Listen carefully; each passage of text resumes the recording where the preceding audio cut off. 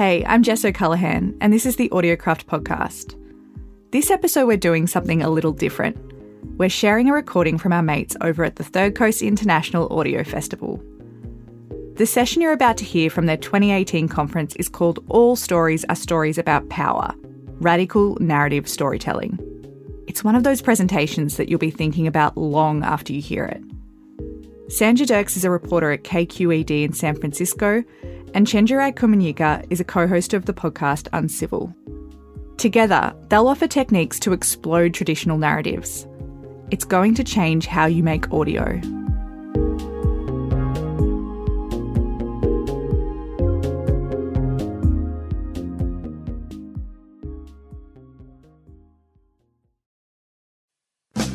Good morning, I'm Steve Inskeep. For breakfast food lovers, this is an outrage. First, International House of Pancakes temporarily became International House of Burgers.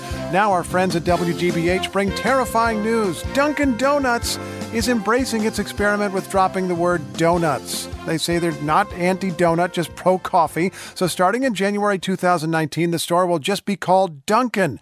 Now it's time for the hard question. Dunkin' what? It's Morning Edition. This panel is called All Stories Are About Power, and we kind of figured, we would try to challenge ourselves on that note. What's up, y'all? How you doing?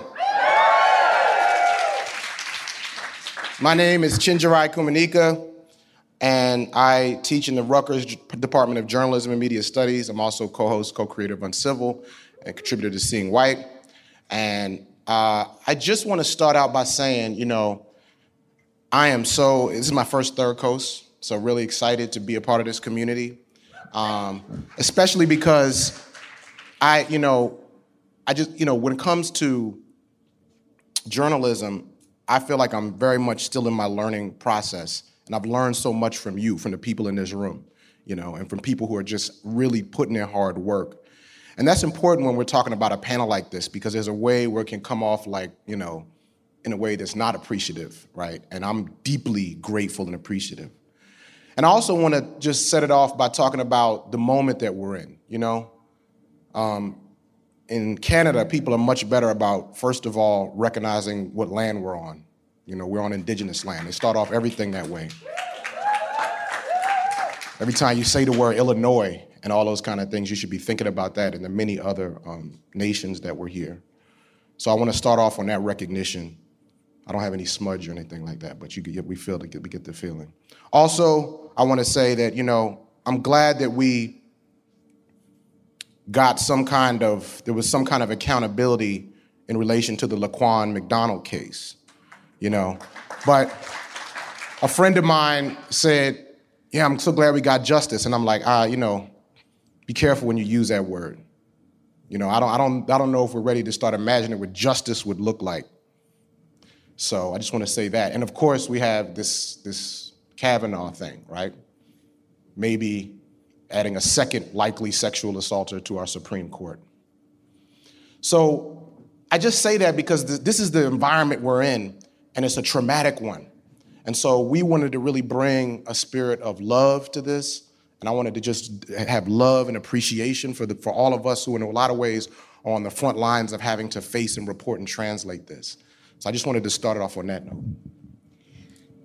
Hello, everybody. My name is Sandhya. I'm a station reporter at KQED, so I know about taking a lot of these things and trying to make them work in 4-minute stories, 45-second stories, and sometimes when I'm lucky, something longer. And I am still learning. I am still in this process. I have learned so much in my discussions with Chenjerai. I feel incredibly lucky, and you are incredibly lucky to be in a room with him. This is going to be awesome. I first of all wanted to ask, because we played that clip about Dunkin' Donuts, right? Does anybody have any idea how that might be actually a story that is a story about power? Yeah. That it's even a story it's highly promotional whether or not the person is intending or not, and they are privileged to have that intention. So it's an advertisement, right? It's a corporate advertisement. There's a name change, and we give more promotion to that because it's an institution. There's some other reasons too as well. Dunkin' dropping off the donuts kind of signals that they're moving into beverages, which kind of signals that they're moving into competing with places like Starbucks. And here's where that gets political. I mean, one thing that some of you may know is that Starbucks and Dunkin' Donuts have very different political demographics, with Dunkin' Donuts appealing to much older and more conservative folks as well, right? And one of the ways that winds up mattering is that, and by the way, I just want to say, like, this might be my new podcast, like how I ruin everything and make it racial. Because I started this out, I was like, yo, what could not be political? I love donut, you know what I mean? So I was like, you know, but there was an instance of a Dunkin' Donut store that posted a sign inside of it. Its manager posted something inside warning its employees to not speak Spanish. Now, why does some anecdotal one Dunkin' Donut among the thousands matter? Because of how corporate responded, right? Corporate defended that and said, well, they're just trying to like do something appropriate for their customer base, right? Which is, of course, very different than the way Starbucks responds. So a story that is just about a place trying to compete for revenue share is actually a story about politics. And our argument is that all stories are stories about power. One of the things that we want to say from the very beginning is because we are still in the process of learning about how to do the kind of analysis as we're going to present today, we want you to be part of this conversation. So feel free to ask questions, pipe in. This is not a lecture. This is not a sermon. This is a discussion, and you are all part of it. So, you know, feel free to pipe in. One of the things I wanted to ask in this room is, who here considers themselves a storyteller? All right. I love it. How many people in this room consider themselves people whose work is about narrative? And those are wonderful, wonderful things. But we also want to be really aware that stories are fucking dangerous, that stories can be deeply damaging, and that narratives don't just have to be true, they can also be false. And so the work we do has the power to illuminate, but it also has the very dangerous power to be propaganda, even when we don't know it. And that's what we're trying to kind of shine a light on and make ourselves more aware of today. Absolutely. And yo, let me just say, since I have this, can we just give another big hand for Sandhya Dirks? Anybody listen to American Suburb? Yo. Put American Suburb on the top of your 1,000 podcasts I need to listen to list. And so when we think about what are these dangers of narrative, as my friend Avi Lewis calls it, the tyranny of narrative, there's two possible things that we want to focus on that are like pitfalls, two kinds of things. One is the myth that there are stories that are not political, that don't have political dimensions, right? And that's one way we become vulnerable, right? As we are working on our stories, is if we just kind of bracket something out. Well, this isn't political. This isn't big ideas. This is just a small thing, right? Because, and I just want to say, like, I'm a journalist, but in my other job, I studied critical media theory and critical theory, so I'm kind of like a philosopher. And so one thing I do understand is that power is always present. You're always commenting on power in one way, right? And so that's the first pitfall that we want to avoid, which means that we kind of need to scrutinize stories like a Dunkin' Donuts story, right, that seems like it doesn't have political dimensions, and ask how it might be political and how we could shift even a short reporting thing. The second thing is this idea of stories that we know are political, right, but the ways that they're being covered is not sufficient, right? We're picking out particular layers. And so we're like, and I just want to be clear, like, we want to draw on the collective expertise as we're all solving this problem. And I just also I want to keep saying this. There's so many examples of good work, which we're going to refer to here, where people have kind of like solved it in this one story, you know? And so I want to just lift that up. But we're going to offer a way to think about this a little bit more systematically. We wanted to think about a slightly different model, a model that looks at the way narrative and stories happen. And so you're looking at this strange sort of bullseye target thing right here. And a lot of stories, our way into a lot of stories, we know as storytellers, is personal, right? What's like the first rule of storytelling? Find a character. That's sort of gospel. And you find that character and you tell a personal story because that's how we find a doorway into other people's experiences. That's how we sort of get that emotional investment, which takes us into the sort of deeper analysis. This is gospel, right? One of the things we wanted to talk about was the personal and some of the traps within that, because there's some dangers when you tell a personal story. Some of those dangers are, the quirky or exceptional story. We've all heard that story about somebody who's, got something different about them or a different life experience or something that's sort of exceptional, and their story gets told. And that's amazing. We need to have exceptional stories. We need to have quirky stories. That's why people take our pitches. But it's also got some traps to it that we can fall into when we see things as exceptional, when we see things as quirky. I'm going to play you. Oh, there we go. I'm going to call myself out for doing this. Play you a little bit of a story. We all know the neighbor who goes a little bit overboard with the Christmas lights display. Well, we now take you to a perfectly manicured street in Palm Springs, where artist Kenny Irwin has taken holiday decorations to a new extreme. Sandia Dirks of member station KPBS has this tour of a post-apocalyptic fantasy land. Walk into Kenny Irwin's Winter Wonderland, and you soon recognize it's not like anything you've ever seen before. Here is Santa's battle wagon, complete with 12 highly advanced robotic deer. And the reason why it has to use 12 deer instead of 9 is because it's a much heavier model of sleigh, and it's battle armored. So this is for everyone that's been on Santa's naughty list. And if you're on Santa's nice list? If you're on his nice list, and whatever you put on your list, no matter what, you're going to be getting a pink robot, whether you like it or not. Because in this world, in this story, Santa only gives robots to all the kids. Only pink robots. Okay, so that's obviously a quirky, funny story, and I pitched it to NPR, and they took it. But it also falls into some traps, because there's some context there you're not getting, right? This is this guy, grown man, lives with his father, who has a lot of money, and has a lot of property, allows his son to sort of create these fantasy worlds, escape into them possibly. There's also some other things going on here underneath the surface. Kenny is, although he was raised Christian, converted to Islam. So much is happening, and yet I focused on the quirky or the exceptional, which really leaves out the more, next slide, I really leaves out a lot of the more interesting, problematic, and power dynamics of the story. So that is one major trap of, the personal story. And I just want to say, we live in a world that has a dominant ideological idea. There's, billions of us, we all think differently, but there are some dominant ideological ideas. And the dominant way of knowing the world is personal and psychological. So one way to think about this is, for example, the way we think about police, right?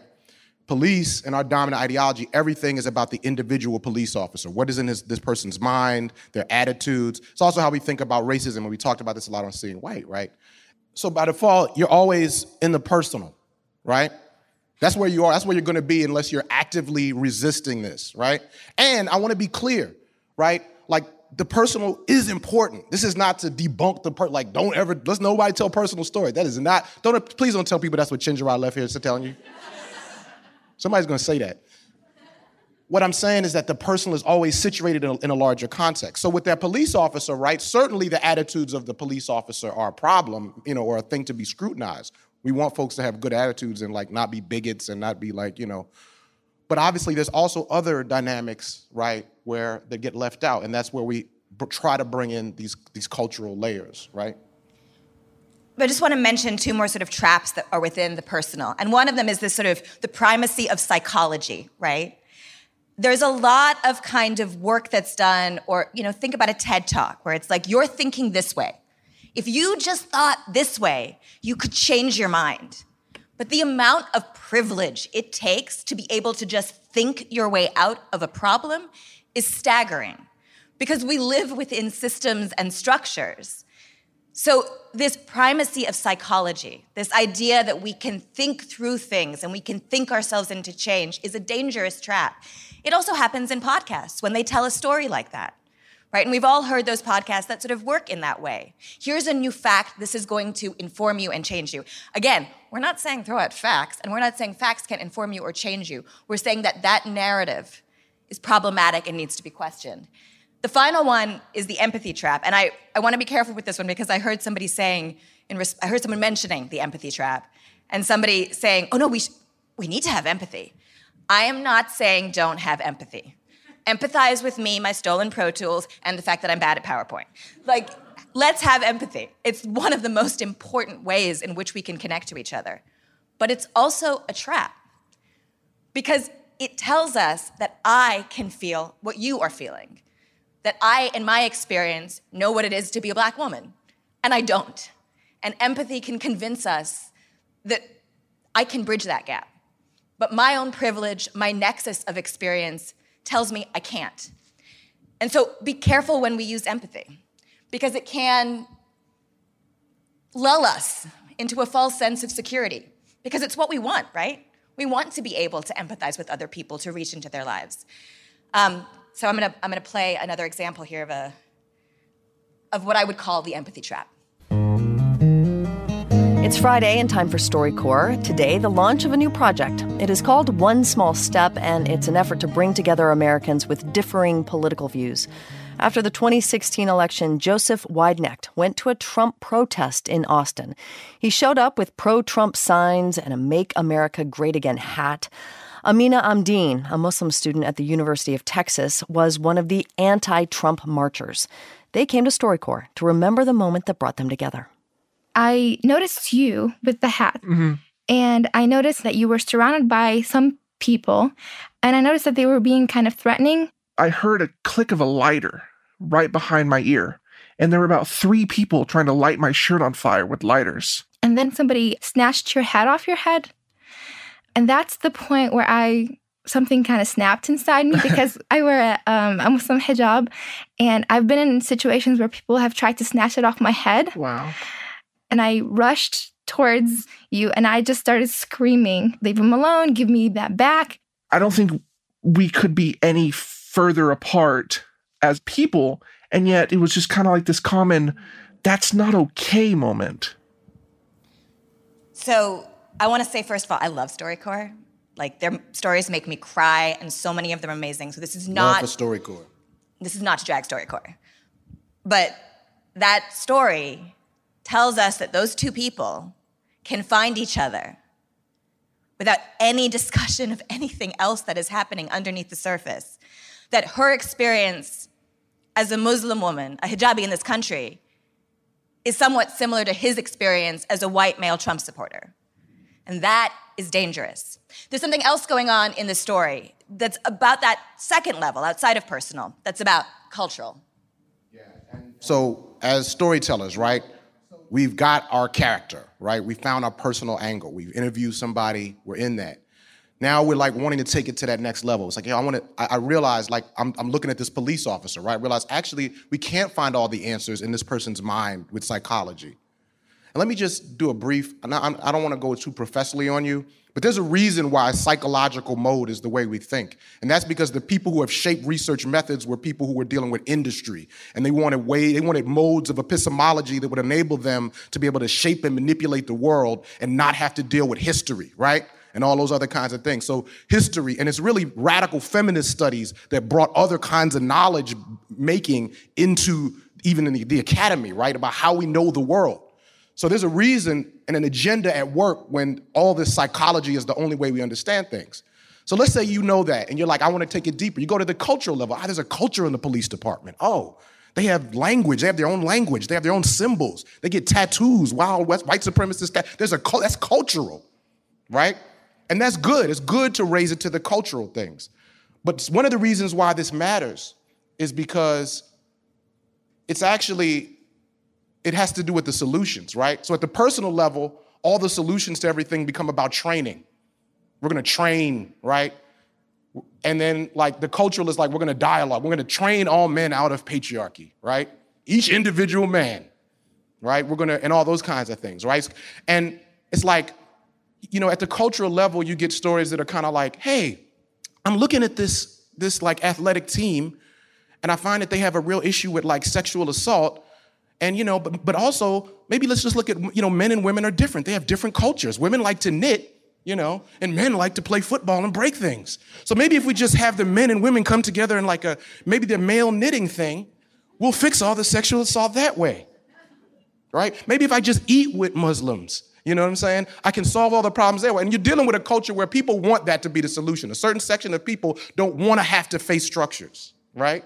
We want to maybe think, maybe if we just eat and hug folks, we can fix everything. We can fix everything. We should eat and hug folks, by the way. I'm all for that. Clearly, again, you know, so. Don't ruin eating and hugging people. Right. Those are two of my favorite things. You know, I have examples of this in terms of I've covered police a lot. Anyone heard of the Oakland Police Department? So I've covered, Oakland police. I've covered the cop on the beat, the individual guy, what he goes through in his struggle. And then a couple years ago, we had this major scandal, might have heard of it, where Oakland police officers had sexually assaulted, raped an underage girl. And they were, sort of held accountable, kind of, in that nobody got actually prosecuted kind of way. But one of the things that happened is people started talking about the culture of the police department. The mayor of Oakland said to us, there is a toxic macho culture. And there is, but there's a reason for that. And unless you go back and look at the history of police and understand how policing came to be in America and understand how it was based on slave catching, you can't get to the point where you can critique the culture of today's police because you are literally occluding hundreds of years of history that built this. You can look at the tip of the iceberg, but if you don't understand how much ice is beneath that, we are going to Titanic. So just to review, we're all about the personal. That's important. It's a necessary, essential device for our storytelling. The cultural level is an area that we have to consider because we're always commenting on that one way or another, right? But we got to get to the structural. And I want to play an example. I want to beat up on my own work a little bit if I can, real quick. So it's a story I did that some of you might be familiar with that I talked about voices. And this was an effort where I was trying to bridge. I was trying to look at a cultural problem, right, that had to do with voices and shared understandings of voices. And I kind of feel that in a way, while this piece was helpful and I was proud of it, and I have to also shout out NPR who really supported me in making this piece. They took my critique and welcomed it in and mentored me, right? I think that I think I fell short of that structural level. So let's listen. Of course, it's not just about what potential journalists face. It's also about the audience and the mission of public radio. Different hosts with different voices tell different kinds of stories, and vocal styles communicate important dimensions of human experience. What are we missing out on by not hearing the full range of those voices? Let me give you an example of what I'm talking about. My wife and I spent some time in Ferguson, Missouri in August and November of 2014. I was standing on the block where Darren Wilson killed Michael Brown, and I asked one young man why he thought there had been such an uprising in Ferguson. He reminded me that Michael Brown's body had lain in the street for 4.5 hours before being picked up. Of course, I had heard this before in the news, but this young brother made me feel it. No one was there to translate. Instead, he carefully told the story his own way. I felt the weight of Michael Brown's body and the weight of so many other young lives in this young man's voice. So that was me wrestling with voices, right? And again, I'm not dismissing this piece, and I'm proud of it. But the language of voices is tricky, right? When everything just becomes about voices, right? Because there are structures underneath the voices. And one of the things we get into is at that cultural level, we see this whole issue of diversity and inclusion. And we start to begin to understand why diversity and inclusion, the conferences I've been hearing about and interested in, talk about decolonization. The question is, what are we diversifying, right? That's the question you got to ask. What are we really diversifying? Because if we're diversifying an incredibly oppressive structure and making sure that at every level of that oppressive structure, there's just a lot of people of color and some queer folks, right, helping to administrate the oppressive structure, right? I don't know if that's what we want. You know what I mean? I'm gonna be careful because let me duck before I say this, but I'm all excited about, I'm excited to see Beyonce get wins, but I also am interested in what Beyonce's line, the low line people that work with her, what's up with them, right? All these black CEOs and all these other things. So diversity and the cultural level gets at part of it, But there is a way, and all of us who are people of color or women know that you have been invited into places, right? So that your presence and your success can actually be used against the masses of your people. This is something the critical race scholar Derek Bell said. He said, you will be used against the masses of your people, and you need to wake up every day, look in the mirror, and ask that. So these cultural conversations about voices have to get deeper. We have to start asking. You know, I just returned from that picket line down, a group of us, thanks to Third Coast, who sent us down there. Shout out to Third Coast for solidarity with workers. Like, you want to see the working class? Go to that picket line. Latino, Asian American women mostly, down there working, out there striking, putting themselves on the line. It's sort of in a city like Chicago. I don't want to get emotional. It's like, think about the demographics of Chicago. Why are the people on the front lines the most vulnerable folks out there doing it, while so many of us are comfortable, including me? You know, anyway. So cultural has some pitfalls. There's deeper levels. And we got to get to his history, as Sonia said. We got to get to economic practices, and we got to get to laws. I was actually having a conversation with some people at lunch today because as a journalist, I can't go to picket lines.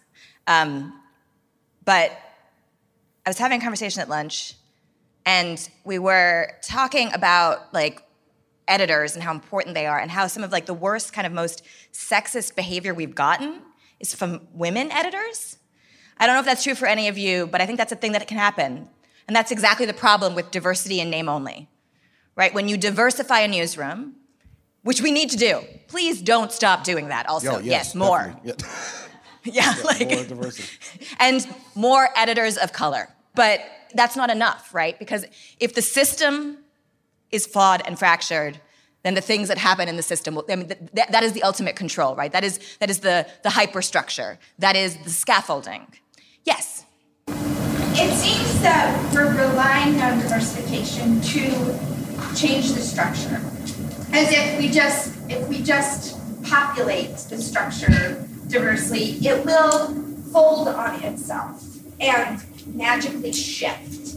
But when we're trying to attack a structural issue, how do you begin to do that without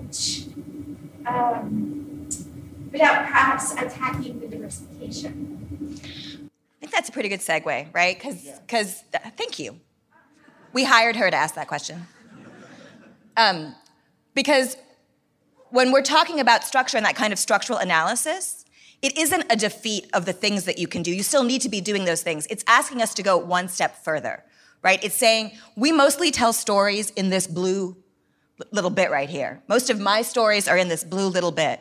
And what we're asking is for an analysis and an incorporation of what's in the red, right? To bring that into our thinking, not to discard these. You need the Earth's core. You need the story's core. You need story core. See what I did there?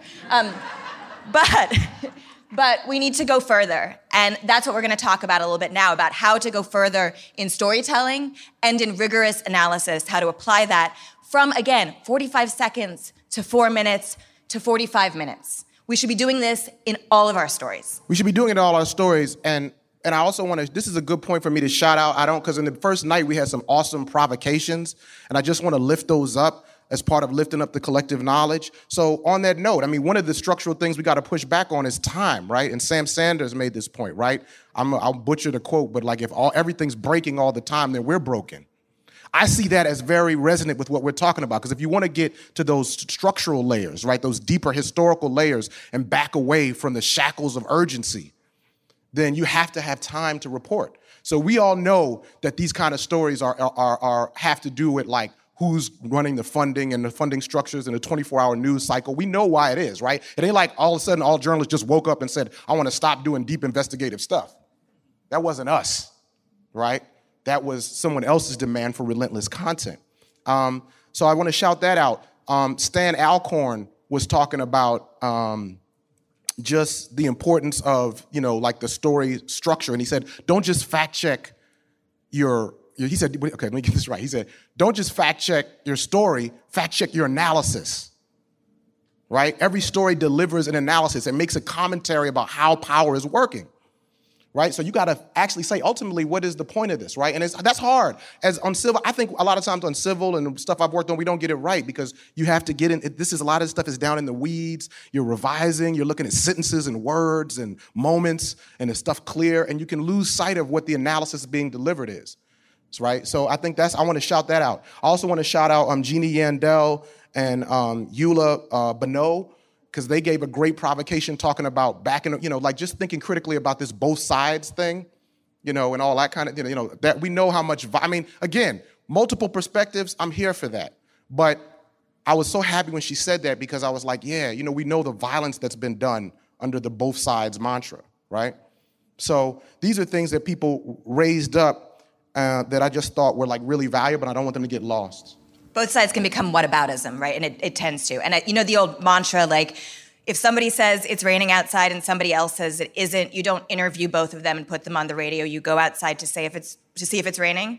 We want to add to that, and you find out why it's raining, right? And I know that does take time, but it also takes some tools, some kind of structural analysis tools, which we are hoping to kind of give you some framework for. The other thing that I wanted to kind of point out, which we didn't mention, was I went to the true crime panel yesterday, and I thought they had a great thing that they said, which we want to be storytellers, not story takers, which is incredibly powerful. And they also talked about systems in some of the clips they played. I haven't heard Finding Clear yet, but they talked about systems. And I thought that was really, really powerful stuff because true crime, which is, as we know, the genre of podcasts right now, it can seem a bit like it's about systems, right? Like it can seem a bit like it's about cultures, like it's about literally the criminal justice system. But oftentimes, a story that is about one thing that has happened will actually fall within the realm of the personal, right? Or the cultural, because it will be about an exceptional thing that happened. And the problem with exceptional things, as you put so way, is the deniability that that's happening over there. Right, absolutely. It's like this fallacy of deviance. So again, Bell Hooks, the incredible feminist scholar, one time talked about this situation where she said white feminists would come to her and say, hey, don't you want to come talk about the toxic misogyny in hip hop music? And Bell Hooks would say, yes. It's important to note that she said yes. She said, however, I don't want to talk about it the way you want me to talk about it. You want me to talk about it as deviant, whereas I want to talk about it as reflective. And I think that with all the true crime stories, it's so difficult because there's just so much. First of all, anybody who's worked on crime, shout out and applause for all the beautiful no applause for the true crime stuff? Oh, like you hate true crime? Damn. That's hard work. Yeah. But what I'm saying is, the question I'm asking when I listen is, because when we pitch, we have to find exceptional stories, right? You know that pitch game. I just came out the pitch panel. That's the question people asking. What's different about this? I have a story about an average Joe. Will you pay me for it? So the question I ask is, are we painting this system like this is an exceptionally egregious system that is a deviation from our normal system? Because when we create that impression, then in a way we're kind of saying like our normal system is all right, and we get into these fallacies of restoration and make America great again. If only we could make our justice system great again. Not like this one. So I think the challenge that I'm always dealing with is how in my stories, when I'm navigating this, and again, this comes down to these moments, having this in mind in these tiny moments of revision, right? In these edits and sessions with people, like just asking this question. I always have this in my mind, and about that deviance thing, right? And yeah, it is absolutely important to say true crime is amazing. I don't want to diss it all. I listen to it. It's really addictive. But we do need to get to that sort of deeper level, right, of looking at structures. And one of the things that we wanted to kind of point out is that, like, as a storyteller, we think about collecting facts, right? As journalists, we think about collecting facts. Facts are important. They matter. Getting things right matters.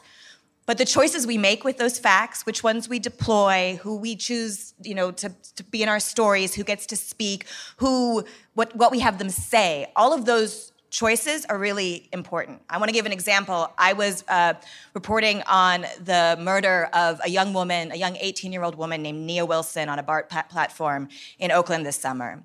And I was doing a 45-second spot about the charges that were brought against the white man who stabbed her and killed her. And I wrote up in my initial draft that she was black, she was a young black woman, and he was white. But there wasn't enough time because my editor wanted to get into the nitty-gritty of, what was happening with the charges. And so I had to fight and say, I don't feel comfortable putting this on the air without mentioning what I think is a key part of this story. And so we face moments like that where we have to kind of fight for things that we think are important that other people that may be editors, especially breaking news editors, don't think are important. And sometimes it's banging your head against a brick wall, but it is a very worthy fight. There was a moment we had in Uncivil that I'll share without trying to out anybody, where we were talking about, we had a show about women soldiers in the Civil War. And the person who wrote a line that was basically saying, talking about a particular character, this woman was a real soldier. She wasn't just, like a nurse or something like that. It wasn't quite that harsh, but it was something like that.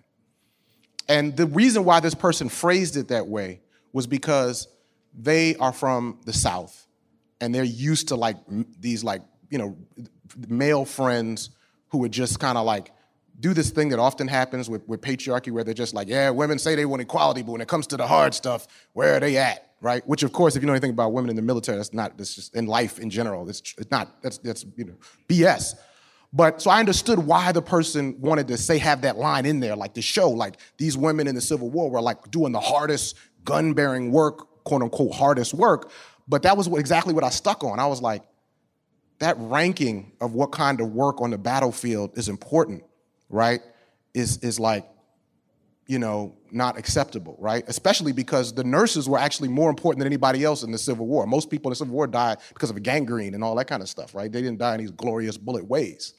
And just that whole idea about gender and work. Now, mind you, this was early on in my career before I understood that journalists only understand what's the new writing. So I was waxing real academic. I was yeah, guys, it's gender ranking and roles. And it's you guys got to read you got to read some Judith Butler. I mean, this line is all, and it's Alex, everybody's, what is the sentence change to fix this? Right? But, that was a moment where I had these different things. And in other words, in trying to make this what I thought was one political intervention, we're always reflecting on deeper structures. Every knitting needle is a sword if you carry it right. Right. Yeah. All right.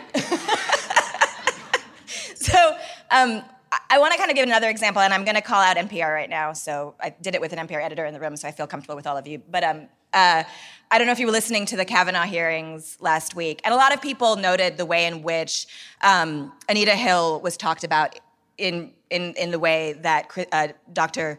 Christine Blasey Ford was talked about as more believable. And obviously, we know that there are coded ways in which that actually means something. And I think as journalists, we should say what those things mean and really question coded language, because coded language is not objective language, right? And as our job is to be objective, let's truly be objective. But, that stuff, that bothered me, bothered a lot of people, but that wasn't what bothered me the most. What bothered me the most was when Nina Totenberg said, well, but this confirmation hearing, it isn't about race, thank God. That is not objectively true. And as journalists, it's really important for us to consider what is objectively true, which is that race is a construct, and everything is about race. I'm a race and ethnicity reporter, but I cover everything because that should be the framework of all stations. That should be the basis. There shouldn't be race, ethnicity, and identity reporters. All stories are about that. And so we need to really question our assumptions of what objective facts are. This is not to say we shouldn't be objective. I'm a reporter. I believe in truth. I just think what we've called objective truth isn't objective truth. 100%. Because, again, so much violence has been done using the professional language of objectivity, right? So many voices have been silenced. And I know some of them are in this room saying, well, that's not objective. You don't have both sides. You're not getting enough perspectives. So this has made someone like myself almost at different times want to get rid of objectivity, right? Or even I couldn't have made the kind of podcast I make under the professional understanding of objectivity, right? However, this current era we're in politically has made me really come back to value objectivity. I don't know that I would say we have to recuperate it because I don't know that we ever had it per se, but to me, there is some facts, and we have to at least operate as though there's some kind of actual, a truth out here that we can be gotten to. But the other thing I know is I teach journalism and media studies, and I see that in a lot of journalism programs, when students get to my class or certain classes, that's the first time they may have had critical disability theory and critical disability studies.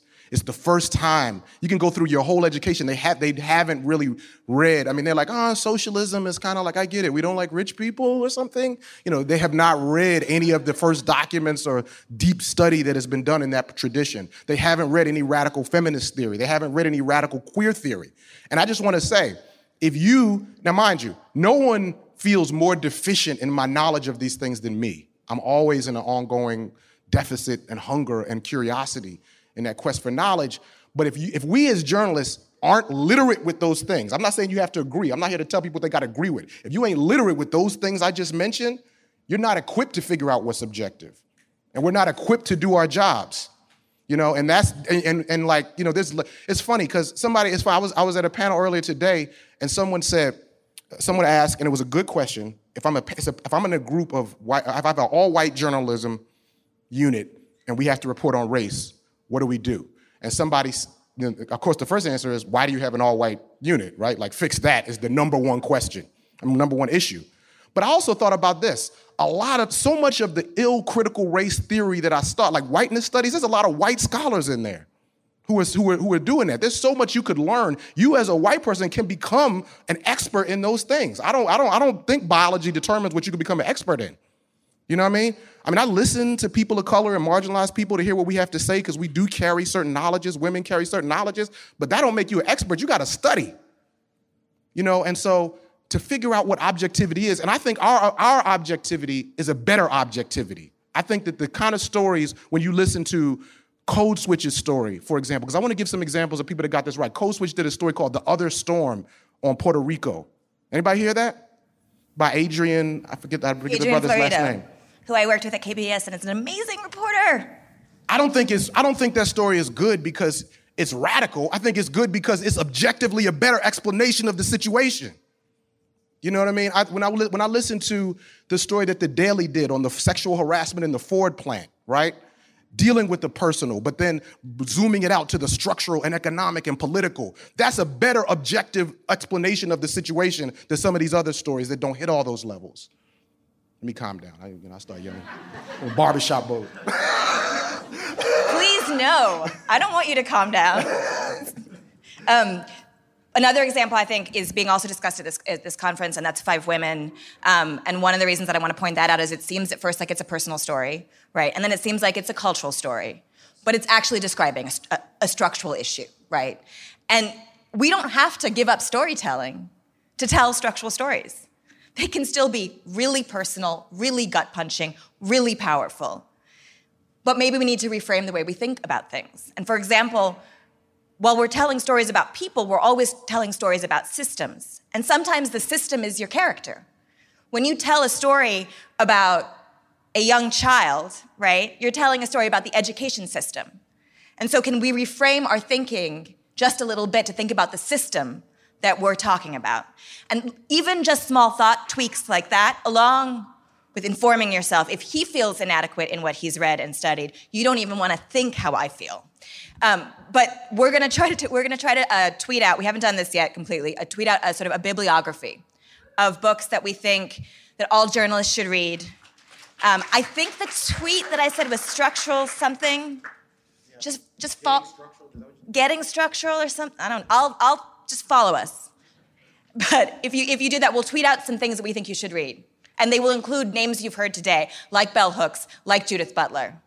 And those things are ways in which you can begin to sort of transform and grow your thinking when you look at systems and understand that people are within those sort of structures.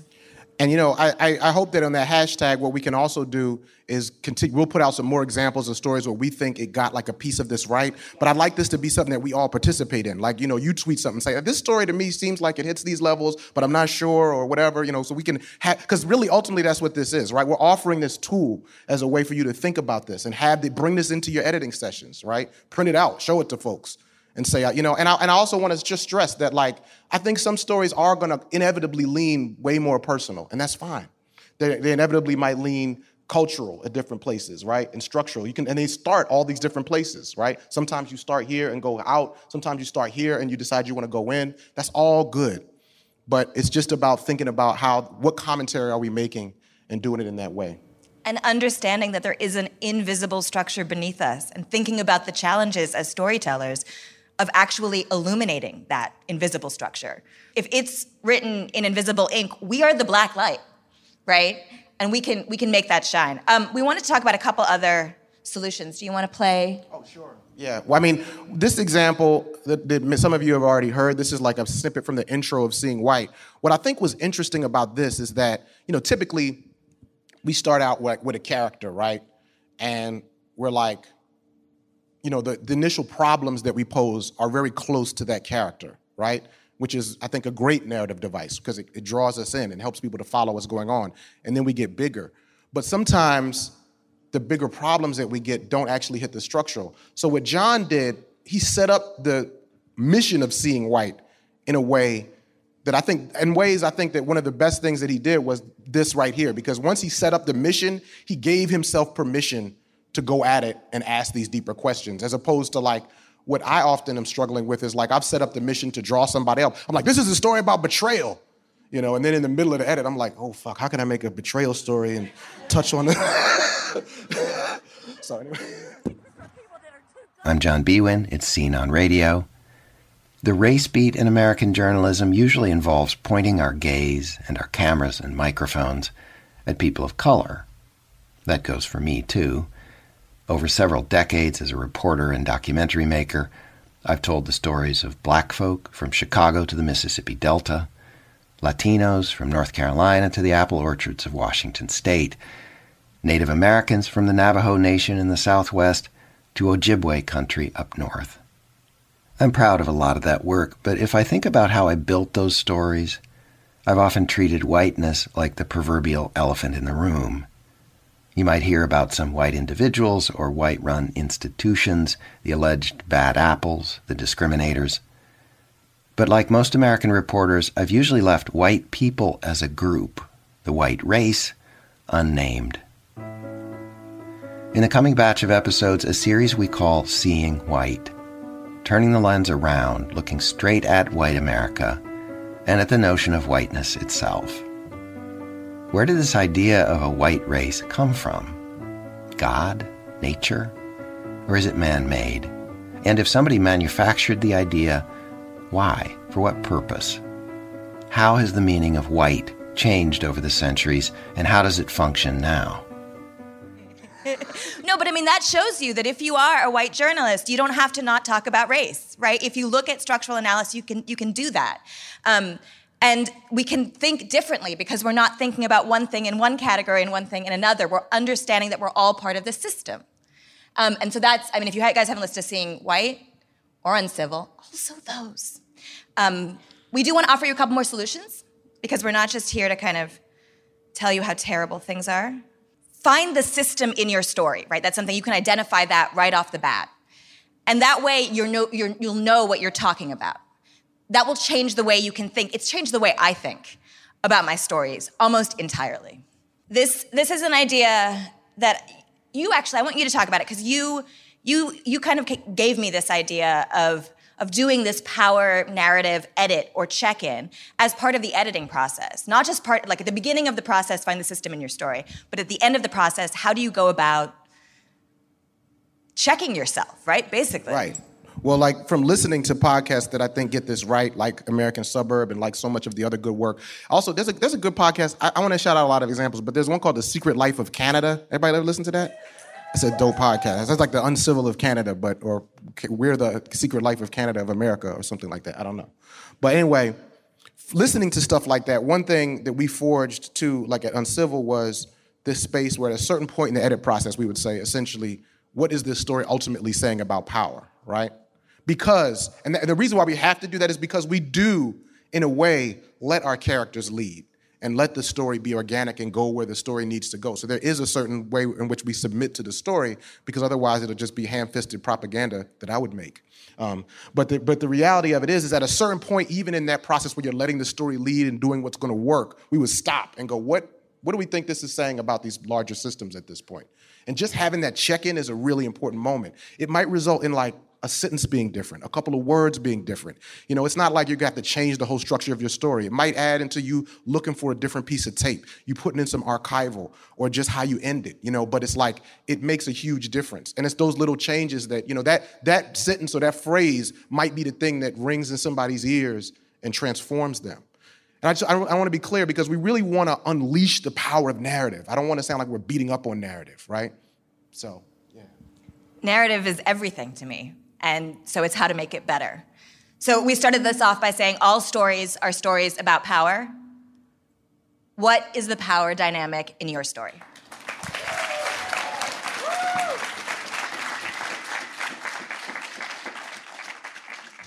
Thank you for being so open with your knowledge and wisdom and sharing. Just feel like I'm sure it's so much struggle and so many different things you're having to navigate as producers in the industry, and being open to educating all of us in this work is really generous. So thanks a lot. I have a few proposals and suggestions for Third Coast programmers. I really want to thank you for honoring the land, and I really propose that, or kind of wondering how can that be a priority for festivals. I don't know if that was done in the opening ceremony, but how can we prioritize that as festival programmer gatekeepers to bring that? And so I am a program coordinator of the Center for Documentary Studies Continuing Education program. We're producing Seeing White, and I think you took classes there, so it's really amazing to see you here. It's my first time at Third Coast, and it's been amazing to see so much color in the festival. I just came from Getting Real in LA, which was a video documentary festival. So there's been a lot of similar conversations, and I think we're all trying to tell stories in different mediums. I have a question. So in the video documentary industry, there's a whole field that's like growing in impact producing. So there's an impact producer convening, and there's a whole field of just thinking about how do we strategize to think about life of a documentary after distribution, after theatrical releases, after festival circuit, and thinking about real impact. So are there conversations around that in the audio industry, audio community? Probably not. My sigh probably means no. I mean, yes, there are, right? Like, so KQED, because it's a legacy station, loves to tout any story that like gets a lot of attention. Or I want to point out Katrina in this room, who just is helping to change San Francisco education policy, a story she did, shone a light on the racism of the lottery they had, because a lot of Witcher right parents were gaming the system. And so that's stuff that we try to champion. But I think we could be doing more, especially with this kind of storytelling, and wondering about how to do things like get it into school. With American Suburb, like my biggest love of that, and I think Devin Katayama, who was my co-host on that, is in the room, so shout out to him too. But my biggest sort of thing with that was that we got some calls from teachers who wanted to teach it. And that was so meaningful, and I think that there should be more of that. So yes, that's a great idea. We should be doing that. Yeah, absolutely. I mean, with Seeing White, a lot of people have independently formed community groups. They form curriculums around both Seeing White and Uncivil, and a lot of our podcasts, actually. But one way for me to answer this question is to say that one of the journeys I've gone on in my own understanding of activism is that there certainly is one kind of activism where you're just like shutting shit down. But what I've learned is oftentimes, like the Mitch McConnell kind of activism is like mastering how to understand budgets and all these smaller details. And so a lot of these administrative battles that are happening and we're talking about in the newsroom, the kind of things that Sam talked about, actually translate into battles for us to have more time to do things with all this content that we're creating. I mean, it's such amazing content. I know because as a professor, I assign a lot of it, right? But I remember saying to several journalist friends, like, this is incredible. We need to have a team to build a curriculum around this and really lengthen it and think about how we can bring it into communities and how communities can bring their thing to, and the reality of it is, but if we're all working 90 hours a week, so that's actually, I see some of that, what you're talking about as a labor work issue, right? And a job security issue, right? Where we have to take control of our organizations by whatever means so that we can make all the different kinds of engagement and really make them relevant to the community. I'm very curious from some of the early examples that you played, like the Christmas lights story or the StoryCorps story, if you had a chance to re-edit them, what are the changes that you would make to kind of do some of the things you're talking about? So with the StoryCorps story, I think that there is a fundamental problem with the way that story was conceived, and that it should have never made it past the pitch point. So I would throw it out, right? And the reason is because it was conceived with this idea that there could be some sort of equality between these two people, or there could be a moment that is, makes you stop in your driveway and feel good. And that's a question we need to ask ourselves: is what is the purpose of this story? And if the purpose of your story is to make your audience feel good, you are not a journalist. Because life right now doesn't feel good. And that sucks, because we want it to. But those are the kind of questions you need to initially ask. With the robot story, I don't know. I fell into that pratfall where I got so in love with the tape because he was so great that I wasn't asking myself these deeper questions. And I think I would now, and I'll try to think of a good answer. Hello, thank you for your session. It was amazing. I just wanted to comment on something that I wonder if other people, I think a lot of people have maybe thought about or experienced just in talking about diversifying the newsroom. I am Venezuelan Canadian, and I've been wanting to work in radio full time for many years, but I haven't been able to because in Canada, at least to work at the CBC, for example, you need to, quote unquote, pay your dues and engage with these very precarious contracts where you take on 1 week, 2 week, 3 month shifts. And then pretty much, I love the CBC and I'm actually a casual employee there right now, but it feels like you need to be hired internally, even though that's not, technically what they do. But then there's all this talk of diversifying the newsroom, and I've chatted to people at the CBC about, what can I do to get a full-time job? And they tell me, oh, well, play up the fact that you're Latina. And it feels very frustrating because where is that intersection of, money, access to financial security and diversity. And anyway, I'm just very frustrated by that in general.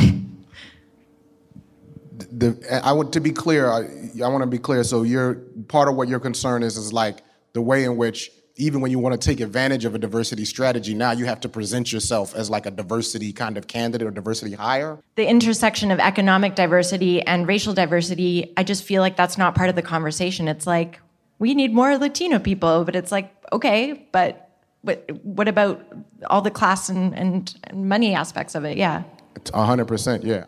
We need to pay interns, and we need to pay interns more. That's like that in public radio. Because even you cannot, the only reason I'm in public radio was because there was this quirky little station named KLW that didn't pay me. Yes, right? Best place ever. That didn't pay me, but I was, working as a bartender and a waitress, and I was working hundreds of hours per week. But that was, I had the privilege to be able to do that, right? I had the time, I had the ability to sort of leverage my bartending tips and to do it for free. That's so lucky. But that means that that's available to me and not somebody else. And so we need paid pathways into journalism. And I don't know how to do that. I'm just a station reporter, but tell me how to do that and I will fight to do that. I would also say, I just want to say quickly, and I know is that conversations about fit, if you look at the hiring process, there's all these ways that like a colonial mentality is baked into all these seemingly neutral professional practices. So those are the things that have to be dissected, and we have to look at that and see, in academia, the concept of fit is very much that. I've seen a lot of candidates be ruled out. They're like, oh, they're just not a good fit, But I would say, I'm not saying to you to play up whatever, but we have to be tactical about getting into these institutions and transforming them, and there's no shame associated with that for me, you know what I mean? But. Hi, thank you so much. My name's Margaret. This kind of goes off of what your last point was, kind of the structure of our current institutions in journalism. I did a little bit of reporting on Indigenous land rights issues and started to pay attention to conversations happening on Twitter with the Indigenous rights community, and I've seen a lot of conversation about compensating sources for their time and wisdom. And I think this goes to your point as we're storytellers, not story takers.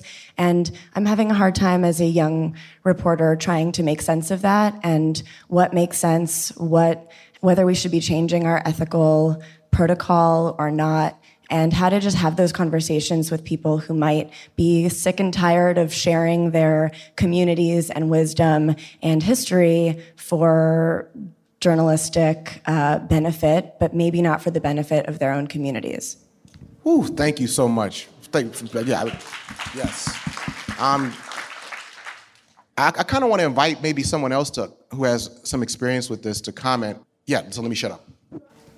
And one of the things that we struggle with particularly is because we have so much economic independence in our communities, right? You've been told that, we've often been told that if you do a certain thing, you are going to receive a certain benefit. So our communities oftentimes now come to expect that if you do a certain thing, you need to give me that certain benefit. So I have to push back a little bit on that comment because that's actually something we face in the community. We can't sometimes ask community members to share something. It's not like we're being story takers, right? Because I don't even think that applies sometimes in Native communities. But we're also being asked to say, well, where is the benefit in that for me in terms of like a gift card or $25 or something like that? That is a very, very problematic thing for us as storytellers, but as a community in general. So that one I'm going to push back on a little bit. Thank you for that. Does somebody else want to respond to this particular line? We need to start doing stack. Look, what I want to say is that thank you for bringing that. And so I think on one hand, there's the very serious issue of ethics, right? And the ethics and sort of practical things of trying to pay sources and I think there's a real reason why we don't do that. It's not for no reason. And yet, I agree with you. I mean, let's keep it real. People are taking people's stories, people are getting book deals, going on book tours. And so this is an increasing conversation I'm seeing. And so I think that what this really means is that while taking that ethical responsibility seriously, we can have a critical conversation. We can revisit. It's not like this has been decided and we can't revisit it critically with all these people getting book deals and nobody's along for the ride, right? So I think that we should talk about that and academia has the same problem, right? We go get people's ethnographies, people pouring out their life biographies, knowledge. Then what do we get? Tenure, insurance for our families. What do they get? I think that we should pitch a Third Coast panel that's, writing a new ethics playbook because I want to talk more about these conversations and there just isn't the time. But for me, the idea of paying sources is anathema, right? Because it's a slippery slope. But, I'll just call myself out. So there are times I've reported with people who I know have no money and I've spent a lot of time. I buy them food.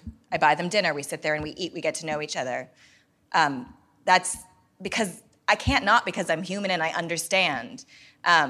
So there are slippery slopes even within the way that I have practiced that I think all of this, that's amazing. Thank you for raising that. I think that's really important to talk about.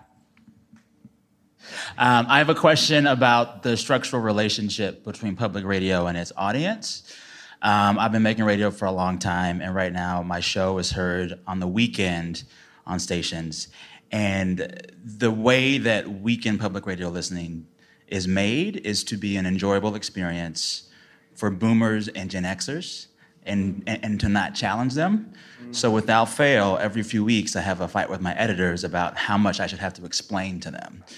For instance, I had to explain the word ratchet in an episode recently because we knew that there were some boomers or like Xers that wouldn't understand it. And my question is like, how do we challenge that and that structure that has created this relationship where our listeners don't actually think sometimes when they hear public radio that it should challenge them, that it should be as much journalism as they do it or like don't want to hear. The structure has created this relationship where that audience doesn't want to be challenged and they expect easy listening. How do we address that? I'm so glad you brought this in. First of all, let me just say, we now have an official term for that coined by Lila, I think. Radio-splaining. Radio-splaining. So this is now a conversation about the identity politics of radio-splaining. But I think that, a lot of these things happen inside this, like these imagined audience responses, right? It's like an imagined audience, how we think the audience is going to respond. And when you say, when you actually say, I have enough faith in my audience to say we can throw this out, you're said it's like you're being pessimistic about the audience or something like that. But what's interesting about Seeing White, right, is that, we got like millions of listeners. So it turns out that the people who didn't think white people could handle that were pessimistic about white people, not us. We have to have more faith in people, and I think we have to question these imagined audiences' conversations. I mean, again, now me just throwing that out, like, yeah, go do that, and then you're actually in the situation with your editor, right? But I do think that, like, we need to, one thing we can do in this room is create that conversation, right? We can start to write some pieces about this and talk about that, right? Like those moments, because I do think that that's that bullshit. Anyway. Yeah, well, we imagine our audiences are like us, right? And so when you have a bunch of white editors, a bunch of upper middle class white editors, that they're seeing themselves. And if I told you the number of times I was told by an editor at my station, what about the white woman in Marin who's listening to this? I want to shoot myself every single time. Because also, we don't live 50 years ago. We live in a world where there's this little thing called Google. It's on your phone. You can type it in and figure it out.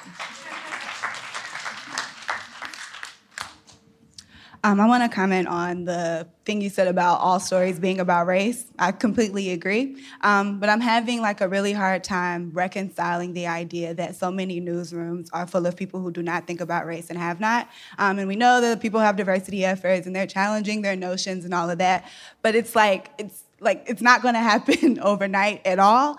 And it's hard to reconcile the idea that we're listening to stories from people who may not have the range. So, what are we missing? So I don't know if this is a question or a comment, but I'm just really interested in your thoughts on that and, what we can be doing to challenge that or what we can be doing to, get people in the room who do think about race and aren't necessarily experts. I don't know that the person always has to be an expert, but I've been in many newsrooms where people don't think about these things in their everyday life because they have not had to, but that's who is giving us our news. So. Right. Did I use the word neoliberalism yet? You didn't. Nice. Yes. I waited all the way to the end. Yesterday it took him 10 minutes to use it. I was shocked it took him that long and he used it twice. Now he's gone almost the entire panel without saying it. Floored. Thank you for this question. Thank you. Late capitalism wants us to imagine that all solutions to problems are individual. And what you're raising is one part of what you're raising is that actually as individuals in our newsrooms, we can't actually solve these problems. It has to be a collective response. So the real answer, and I hate to sound like a broker, but is we have to organize collectively, because if you're that individual person, I know so many people in this room, I know specifically some of the stories, you've been that person in the room. I've been that person in the room, trying to explain, people looking at me like I got 3 heads, you know what I mean? And it's like, so collective organizing is part of it. The other thing I would say is that I want to go back to the point about objectivity, because I have a lot of my students journalism students will come, they think it's enough to just point out bias, right? And the way I've fought these battles, which is much easier than most people in this room probably, the context in which I fought them, is it's not just enough to say this is biased or this is wrong. I have to do the research and show the people what's missing. The reason why your racial bias matters is because you're missing X. And sometimes I'm not aware of that, right? Because you know how it is. When you're oppressed, you just got spidey senses that go off. You hear some shit, you're like, that's wrong, right? And if you have to like, and say it right on the spot, it might not come out right? So now I gotta go research and study like, okay, actually what's going on. And that's why I have so much love, by the way, for the journalists and editors in here, because what we do with language can name and put those things out, you know what I mean, and do that. But I think that some of it is organizing and some of it is study to be able to name that dynamic, that radio-splaining, right? Like that was beautiful. We got that now. We could use that. You want me to radio-splain to white people? That's what you're saying.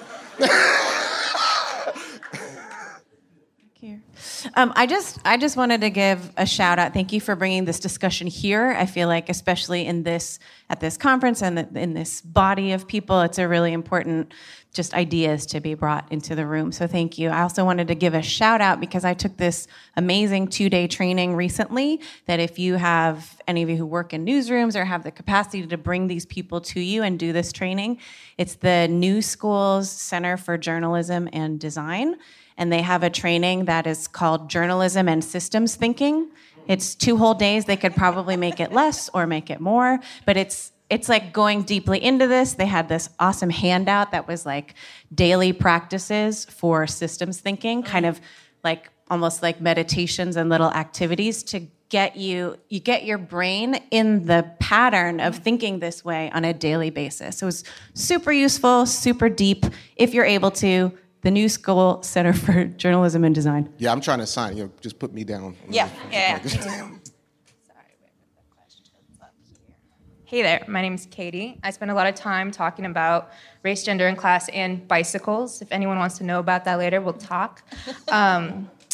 I spend a lot of time in POC spaces, and I'm often sort of called out or engaged in discussions of reverse racism. And I'm wondering how you guys respond to that, and how you hear that, and then how you respond to it. And maybe if you can give us elegant tools to talk about that with folks in our community or outside. I mean, well, the thing that I hear when I hear reverse racism is, first of all, that's not a thing. Like, so, but then how do you explain that to people? And I think that there is a kind of factual argument to be had for talking about the way in which reverse racism isn't a thing. So to question that, first of all, it's like, okay, you think I have bias, we can talk about those, but let's first of all talk about reverse racism and why it isn't a thing, and racism only goes one way, and why it only goes one way. And then you can try to get to the deeper issues if they, because maybe they have some small kernel of a valid point that you have some bias that, who knows?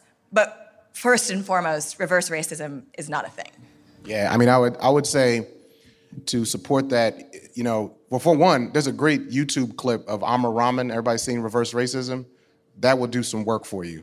Just hit, if you can bring YouTube into, I don't know how you do that, but that's one thing. But the other thing is, you also have to recognize that sometimes the lack of information can't be overcome in that particular conversational moment. And, there's spaces to do that work, right? Like, and so I think like, that's one thing to assess, like, is this a space where I can do that work right now? Because if it doesn't, you got to protect your energy a little bit, It's relentless out here, so. And what it takes, I think, is like people got to read, they got to study, and stuff like that. So it is an unfair burden. I mean, so you were talking about newsrooms, and I think undercover agents like me in newsrooms is a great thing. And I think as many of you guys who maybe you want to be independent, but if you do end up working in newsrooms, that is a force for good. But it is, the unfairness of the system is that the people who are oppressed by it are the ones who have to do the work to change it, and that sucks. And I get pissed about it, and I yell, and I break things, and then I take the white half of me, and I do the work. Okay, that was the Q&A from the second presentation of All Stories Are Stories About Power. Here's the Q&A from day one. Can y'all give us an example of how to correct that story with the hijab versus the hat? Oh, thanks. He walks back. I don't do solutions. I just that's a hard one, but I think that's actually a valid question, right? So, like, I would actually question the framing of that story in the first place. I don't think that I would have greenlit a story where you're having two people from very, very different kind of power dynamics and spaces and trying to create a myth of empathy. I might not have told it. And I know that's not really a solution, but I think that we need, we need to think about audience, right? So like, who's that story aimed for? What is it trying to make them feel? Is it trying to make them feel better? And if it's trying to make them feel better, that's not what journalists do, right? We're not out here to like be like, it's okay, sweetie. There was this funny thing where we were doing all these audience surveys and, at KQED, and like people were saying, well, the news is really bumming me out these days. And I was like, I am really sorry, but there is nothing I can do about that. So I might have questioned that at a kind of pre-editorial level, that perhaps the aim of that story was itself problematic. Now, that does not mean you cannot tell her story and his story potentially separately, right? Giving them a whole lot more agency and maybe pointing out that this is not a bridge we can force together. He doesn't automatically see her humanity at the end. He doesn't automatically understand the kind of ways in which he's supporting systems that might be pinning her down, or how he came to his thoughts. So it might be that you have to separate them out and you have to not call for that radical empathy. You can't force empathy as much as we want to. I want to. I agree. Just speaking back to the provocation last night, I remember the quote Stan said, don't just fact check your story, fact check your analysis. Yeah. Right? If the analysis is we just need more empathy, then my concern is we do need empathy and we do actually need those kinds of moments, but there's a disproportionate number of stories like that. So in a way, it could be that the problem is not actually with that story, but with the mix of the just predominance of that kind of story and that analysis, when in fact, we're a country that's deeply uneducated about power, about imperialism, about history, about Islamophobia, and that's needed. I used to live in South Carolina, which taught me a lot about the problems. Like in South Carolina, people are like, up here, people would be like, oh my God, it must be horrible down there. Just racists everywhere, Klan rallies. And it was like, yeah, it was Klan. I went to like a lot of Klan rallies down there. But the thing is that probably people at those Klan rallies, they'll have you over to dinner, they'll exchange hats and we could do all kind of cool stuff. But they did not understand why voter ID is racist. They don't understand why redistricting is racist, right? And you couldn't really convince them. So as a news person, a storyteller, what kind of story do you want to tell as an intervention into that, right? Yeah. Cool. Hey.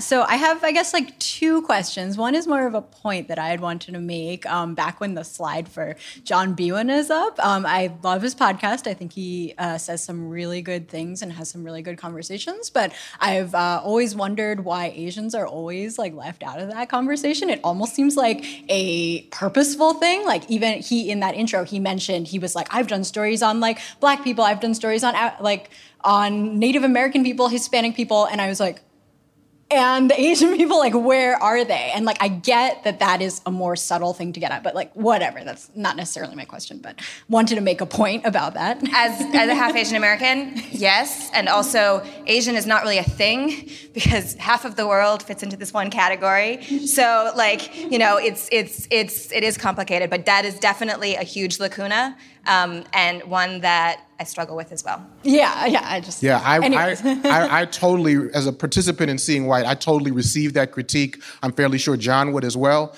And I want to even take it deeper to say one of the reasons why that critique would have been particularly relevant to Seeing White, although we did have a couple of areas dealing with this issue, is that most of the architecture of our immigration law was done in relation to Asian Americans. More than Black people, more than Latinos, mostly Asian, right? So, so you can't actually understand. So by leaving that out, that's a huge structural factor that doesn't let us understand immigration, right? And it also doesn't let us understand contemporary feelings, right? And all these other things. So yes.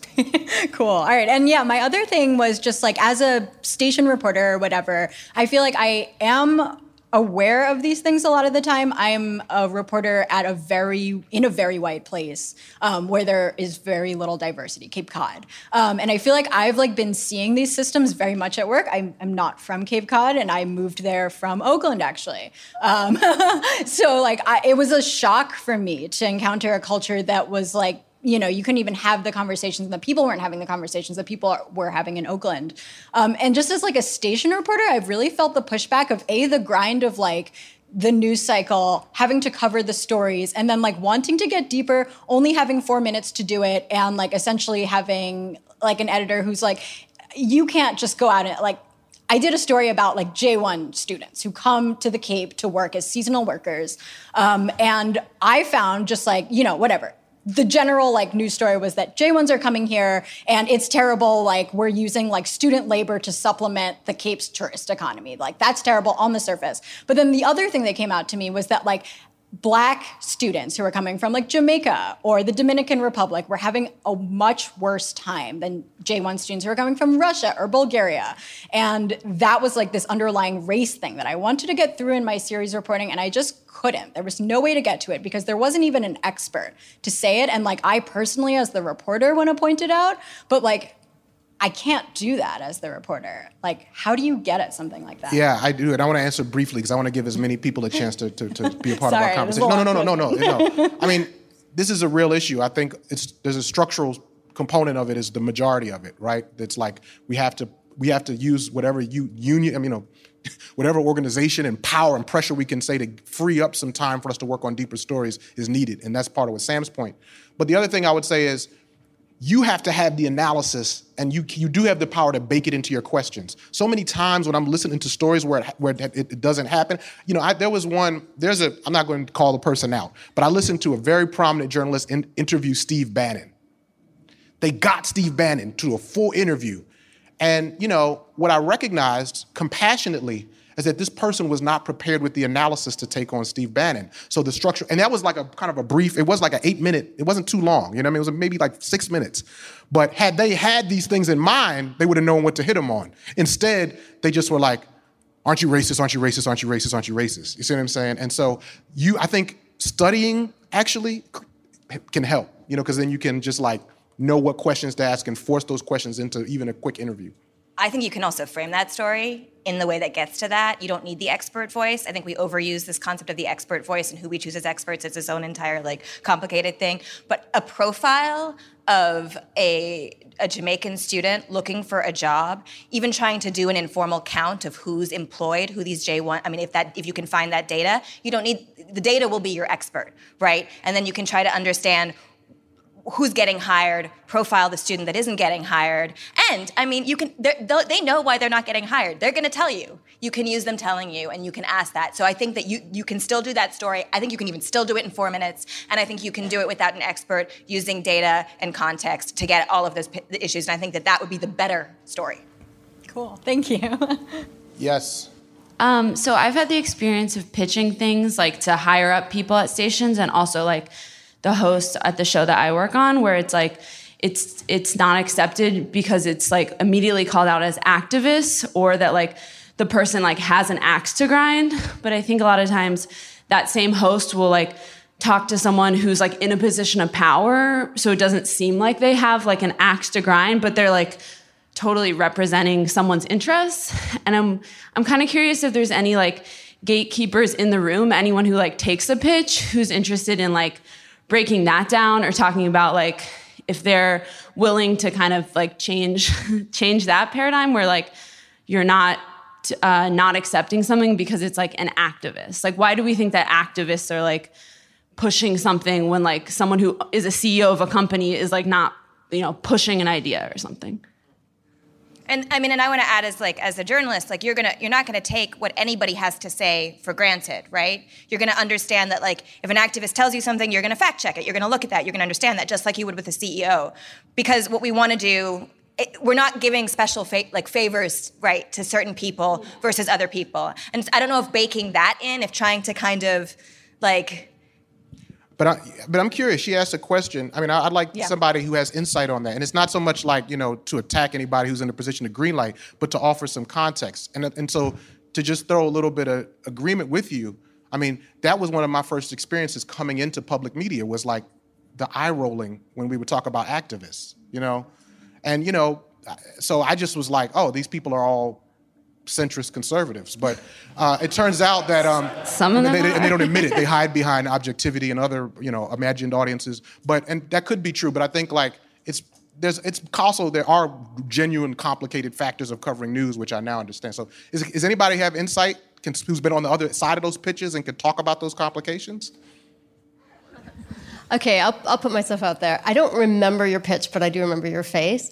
But I can talk about this in the context of some of the coverage that we've done at KCRW in Los Angeles of homelessness, because it's a huge problem there. We cover it a lot. And we have good sources for the reporters that I work with. I'm an editor. The reporters have good sources who are activists. And they'll bring things to our attention about how the police are handling their cleanups, or what different issues are coming up on the street. And I have found that when I'm working with a reporter who's very closely tied to what the activists think and what the activists are doing, that sometimes I have to push really hard to understand more about like what's happening there besides what the activists want to be happening. So for instance, there was a story about sidewalk space and people sleeping on the streets, and business owners have started to pull permits from the city to do sidewalk gardens. And that's a way of claiming the public space for the business so that people can't sleep on the street. And to me, this is a really interesting story about contested public space and what gentrification looks like in a particular area in a really concrete way. And I really found that I had to work very hard to get the reporter to try to get the perspective of the businesses. Why are they doing this? What is it like to run a business when you have a homeless camp in front of your business? And it wasn't hard at all to get those voices of the people on the street and to get the activists pointing out that it was happening. And that was useful for the story. But I have found when I'm working with reporters who mainly are sourced by activists or even see themselves as activists, that it's hard to get those multiple perspectives and to try to understand why are the people, they're not just like haters, they also have a reason for what they're doing. Let's try to understand it. Let's hear from the landlord who's evicting the people. Let's hear from the developer who's building the apartment building you hate or whatever it is. And I have found reporters forget to get that perspective. And it leaves out a really important part of exactly what you're talking about, the structure. Why is this happening? It's not just happening because people are being persecuted. There's an economic reason behind it. That's a really, I think, important moment because I actually share your analysis of this problem. One of the big problems I think we have around dealing with corporate things is the narrative of corporate greed, right?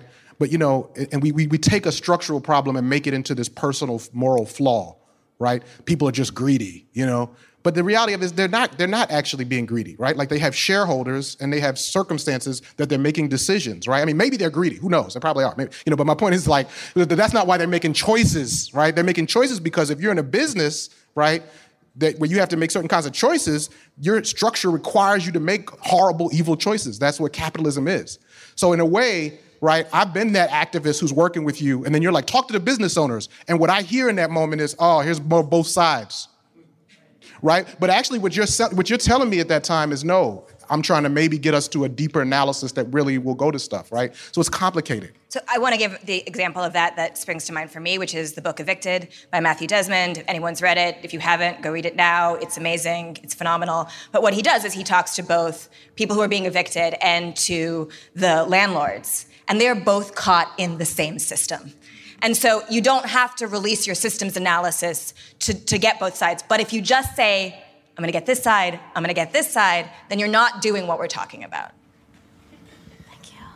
Okay, so I'm not a reporter. I came to audio as an activist. I'm like that person y'all bitches hate, okay. But also my question, and a lot of this has not a lot to think about because what brought me to audio is that, and please call me out if I'm caught in the empathy trap of that moment of transcendence that happens with storytelling and with narratives. But I just also, as a listener, and maybe because I'm not talking about journalism, but I'm talking about specific storytelling. Are you saying the answers are signposting and being really explicit? No signposting. Well, because I also think that at the same time, I want to trust my listeners that they're not, I don't want to say stupid, but what you're saying about John B. Wynn. I guess what I'm asking is am I just caught in that empathy trap, or how can we tell personal narratives without being explicitly like these are like in and out of this model? Or are you saying like this is the model and like get away from that like one person thing that's going to leave out all this other shit? Do you know what I'm saying? I know exactly what you're saying. So like, it's not even that literal of a model. It's not like, let's tackle the structural, let's tackle the cultural. Like, we all love having those moments of transcendence, right? You know, the so-called driveway moment. The problem is if it's just the driveway moment, if it's only the driveway moment, you stop your car for 5 minutes, you listen, you cry, you fix your eye makeup, if you're me, which you're probably doing anyways, you fix your eye makeup, and then you go inside. So it's not that we don't erase that moment. That moment doesn't go anywhere. That is a very important moment. It is very cathartic for me. Don't stop. But it's not about just that, right? Because actually, a story is gonna hit you a lot harder. It's gonna stay with you a lot longer if it's not just one person's story or one culture story, but it's actually a more rigorous analysis of what brought us to that moment in the first place. So this is not an argument for don't do personal storytelling. This is not an argument for don't kind of find those moments that we're looking for. Like, beautiful moments of storytelling are still beautiful moments of storytelling. There's a reason that the novel is one of the most humanistic art forms in existence. It's also very problematic, but humanistic, right? That does create ways for us to enter into other worlds we might not normally have access to. And I'm still starry-eyed and naive about that. Like, absolutely, don't lose that. It's about adding this on, right? So you don't have to lose that to then say the reason that person is in this moment that is going to floor you, that is going to gut you, that is going to make you stop your car, is not just because this thing happened to them. And that will make an even more profound story. Does that make sense? I just will say, it's occurs to me, there's something I want to say, and I want to say this as someone who is in this journey very much myself about what I'm about to say.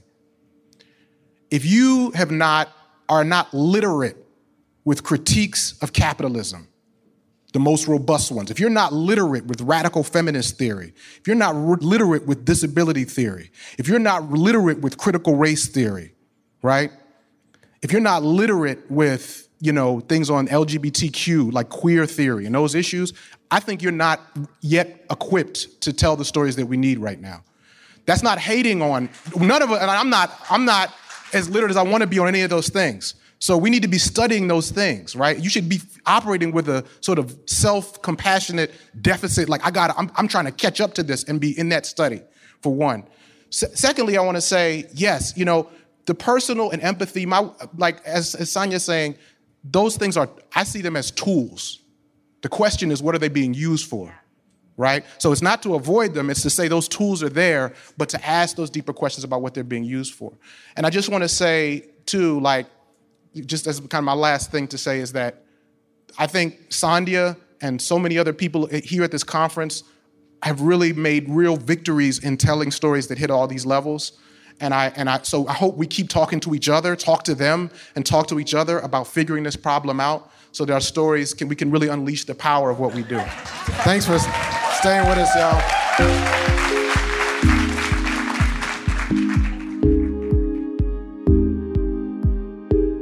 That was Chenjerai Kumanyika and Sandhya Dirks speaking at the 2018 Third Coast Conference. You can hear more great sessions like this one on the Third Coast Pocket Conference podcast.